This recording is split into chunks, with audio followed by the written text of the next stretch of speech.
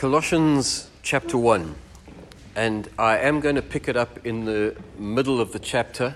It's not a normal division in terms of thought, but Paul in this chapter at this point is talking about the way the Father relates to us. In verse 13 he says, "For he has rescued us from the dominion of darkness and brought us into the kingdom of his Son he loves, in whom we have redemption, the forgiveness of sin." Now remember, we're talking about creation and care for the whole of creation. The Son is the image of the invisible God, the firstborn over all creation. For in him all things were created, things in heaven and on earth, visible and invisible, whether thrones or powers or rulers or authorities. All things have been created through him and for him. He is before all things, and in him all things hold together. And he is the head of the body, the church. He is the beginning and the firstborn from among the dead, so that in everything he might have supremacy. For God was pleased to have all his fullness dwell in him, and through him to reconcile to himself all things, whether things on earth or things in heaven, by making peace through his blood shed on the cross. And then he goes on to talk about having once been alienated, we are now reconciled with God. But it's this whole thing of Jesus is the one who creates, he's the one who sustains, and all things are going to be brought back together in him. So I want to touch on a very simple thing this morning. Last week we looked at how human beings, every single human being on this planet is special, is of equal value as far as God is concerned. And when we're looking at caring for God's creation, that's the place that we start. This morning I want to look at a very simple concept of what it is to be saved. What is redemption about? What is reconciliation all about when you talk about it in terms of creation? So, let me tell you a story. A couple of stories. I went to a Baptist Bible college after school. And one of the things we had to do was, because we were trying to get people saved, we had to go knocking on doors. And I was assigned a heavily built-up area where there were a whole bunch of flats. And for those of you from South Africa, you may know Bedford View. And it was a poorer area of Bedford View, let me tell you. We went out in pairs, because that's biblical, and we went out knocking on doors. We had in our hands little bits of tracts and little things about the 4 spiritual laws, and we were full of zeal. We were ready to sweep all these people into the kingdom, to see them saved. I was 16. Fast forward a couple of years. I've been to Bible college, I've been to university. I'm now a youth worker with the Assembly of God. And we take 2 or 3 kids down to the bus depot at the docks in Port Elizabeth, under the flyover, where all the people who are working on the docks gather to catch the bus back to the township. And we've got about 6 or 8 of us there. I'm in charge of these kids, and we have tracts that we are handing out, that we are going to make these guys understand what it is that Jesus has done for them. It was a hostile reception. I got beaten up. Seriously. I managed to just hold on to my watch because they tried to steal my watch and all sorts of other things. But there was a kind of passion to see people come into the kingdom, because Jesus came for people to be saved. And I was reading a little while back, Tony Campolo tells the story of him flying out of Norfolk, Virginia airport. I don't know how big it is, but there was a young man who was working the crowd. As people were waiting to fly out, he was working the crowd. And he was going from individual to individual, asking them if they were saved. And he stood off on the side watching this whole thing happening. And he said there was an old man with grey hair kind of snoozing. And this young man walked over to him and stood in front of him and cleared his throat. And this old man opened his eyes and looked at him, and this young man bent forward and said to him, "Are you saved?"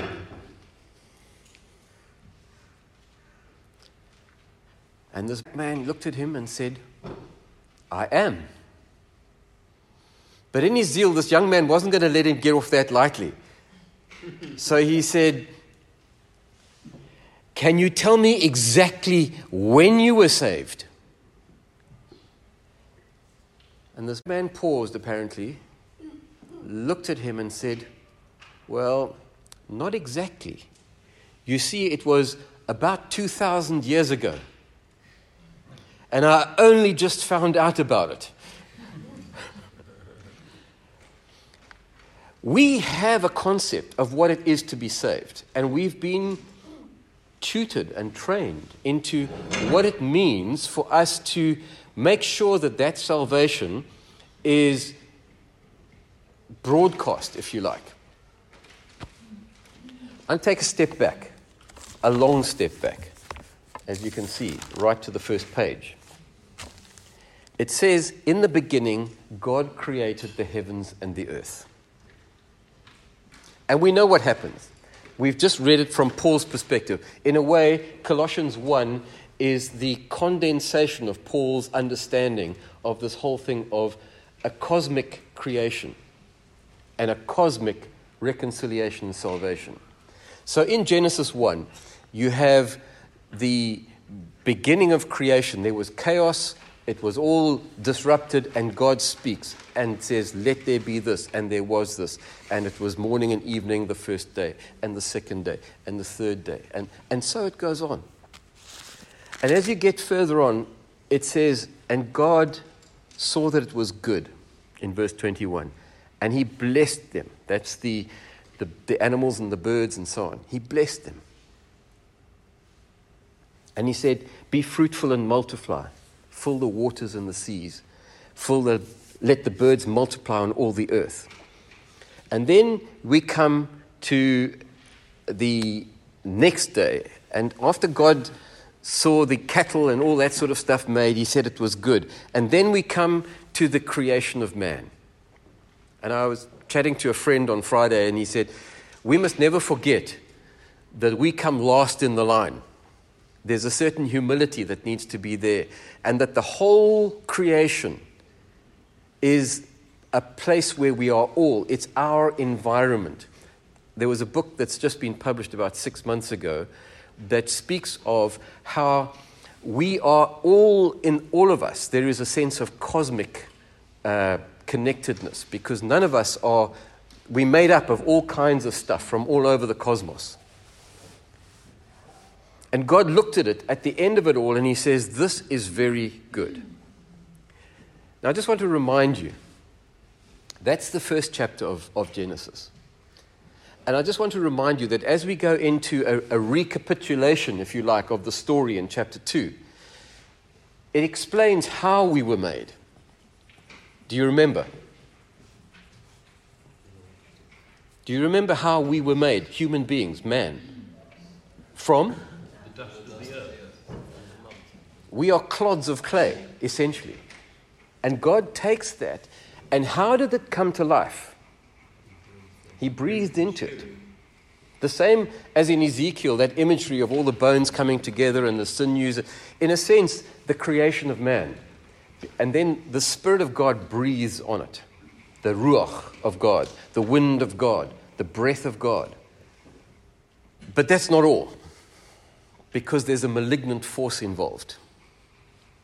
There's a cancerous element. And we know, as we've been in the church, most of us, for some time, that there's this satanic corrupting force. And the devil comes to Adam and Eve, and there's a sense of brokenness that enters in, a fallenness. And most of us have come through, in some form, an evangelical background. And so salvation has been seen for all of us, essentially in the light of being it's salvation for human beings. But here's an interesting thing that I think is really important. If we are going to have a right relationship with our world, the world we live in, the created order that God has created, we leap all the way through to 1 John chapter 5, one of John's letters that he wrote. And at the end of it, it says, we know that we are of God. We know deep and profoundly that we are of God, says John. And then he says this, and the whole world lies in the evil one. Some of your translations add in the power of the evil one. But the whole world lies in the evil one. There is a sense in which the whole of creation is corrupted. It's not just that humans fell. The whole world has been invaded by a cancerous growth, a corrupting force, a destructive element that has twisted it so that Paul, when he writes to the Romans, he says the whole of creation groans in eager anticipation of the revelation of the sons of God. In other words, the whole creation is corrupted, not just human beings. Everything that we see isn't quite what it used to be.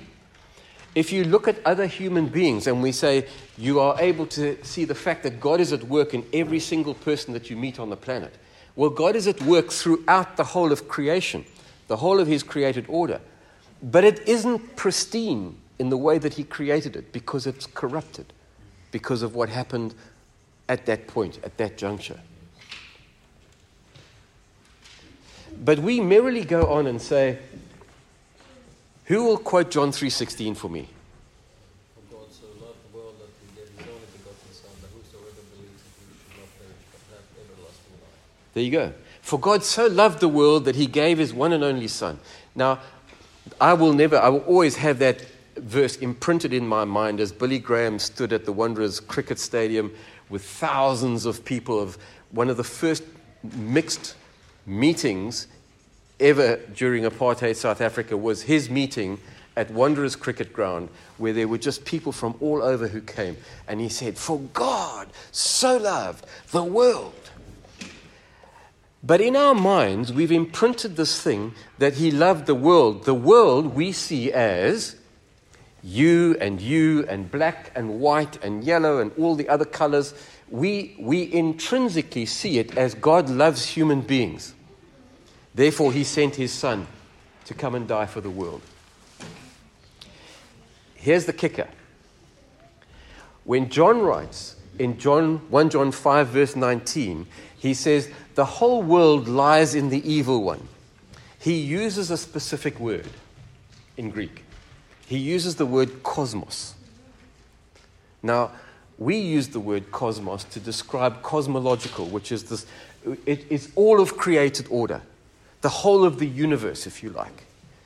And what John is saying is this whole created order lies in the evil one, lies in the power, has been corrupted.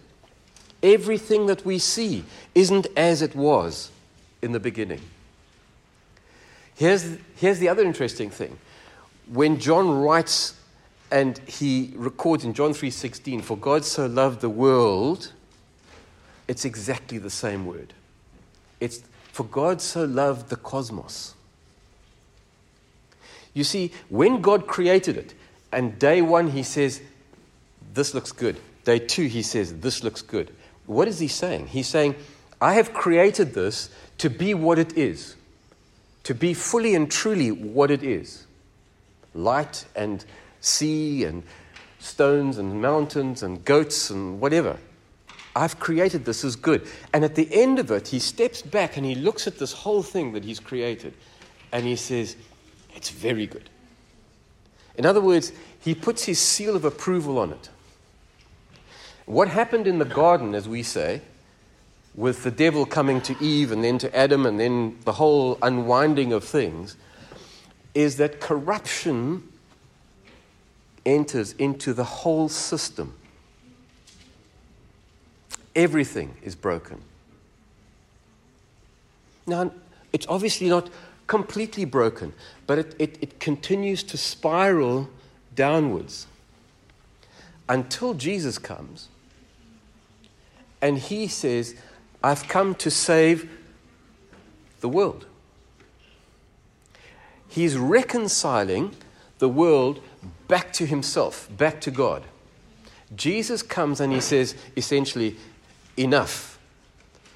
And the conquering of the cross is a resolution of this whole thing, that we now are moving back towards what God has desired.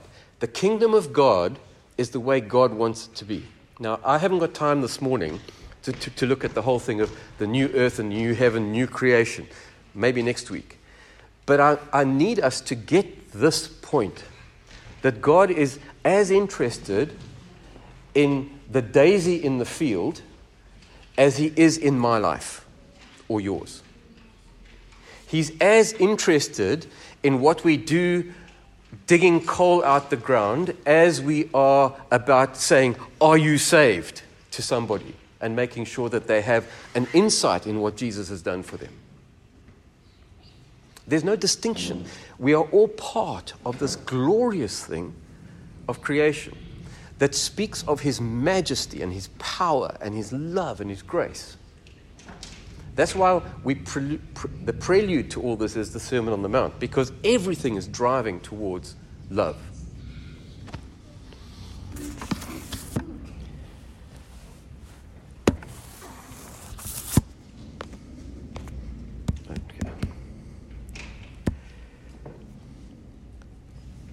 For he has rescued us from the dominion of darkness and brought us into the kingdom of the Son he loves, in whom we have redemption, the forgiveness of sins. Yes, we are forgiven our sins. The Son is the image of the invisible God. He's the representative of the majestic deity of who God actually is. The firstborn over all creation. For in him all things were created. Jesus is intrinsically involved in the creation of absolutely everything. Everything. Not some things, not the beautiful thing, everything. Things in heaven and on earth, visible and invisible, thrones, powers, rulers, authorities, all things have been created through him and for him. It's like a closed circle with him at the center. He is before all things, and in him all things hold together. If it weren't for the fact that God holds things now, I'm not a scientist, but unless there were a force that holds the universe together, it would disintegrate. It would, I think, disappear. The only reason we exist is because God created us, and he holds us, and he sustains us. And what God is doing is he's bringing us in Jesus, reconciling us back to the way that we were supposed to be in the beginning. That's what salvation is. Salvation is far bigger, wider, more intricate, more beautiful than just the fact that when I die, I go to heaven. We'll look at that. I'm sure we'll look at that next week, because I want to say that that's not adequate. It's not enough. It's way more interesting and exciting and energizing than just that.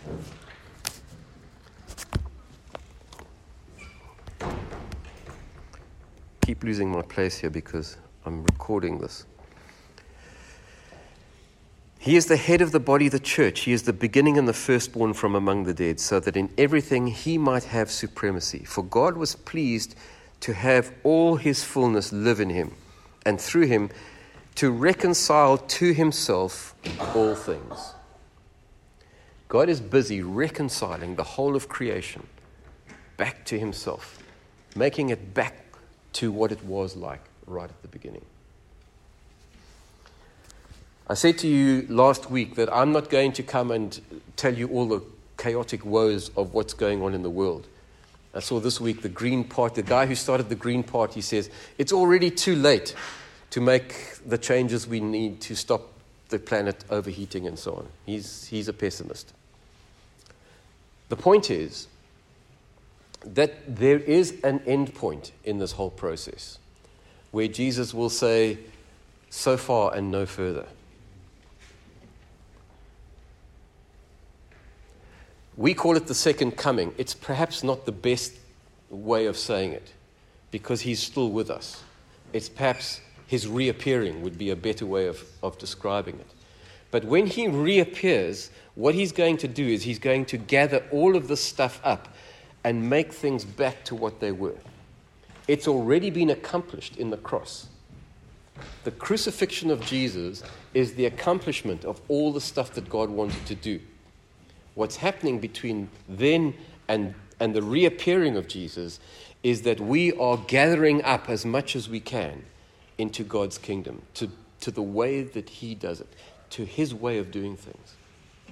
And that's why it's so important for us to live lives of integrity and to be congruent with what we believe and to turn things upside down, because that's what God is going to restore. And we are, the church is, in that sense, a tiny little glimpse into the future.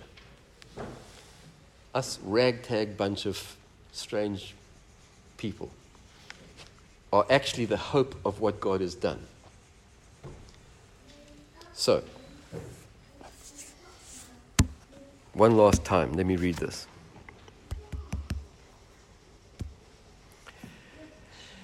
For God was pleased to have all his fullness live in him, and through him to reconcile to himself all things, whether on earth or things in heaven, by making peace through his blood shed on the cross. For God so loved the world that he gave his one and only Son, that whoever believes in him should not perish but have it everlasting, eternal, full life.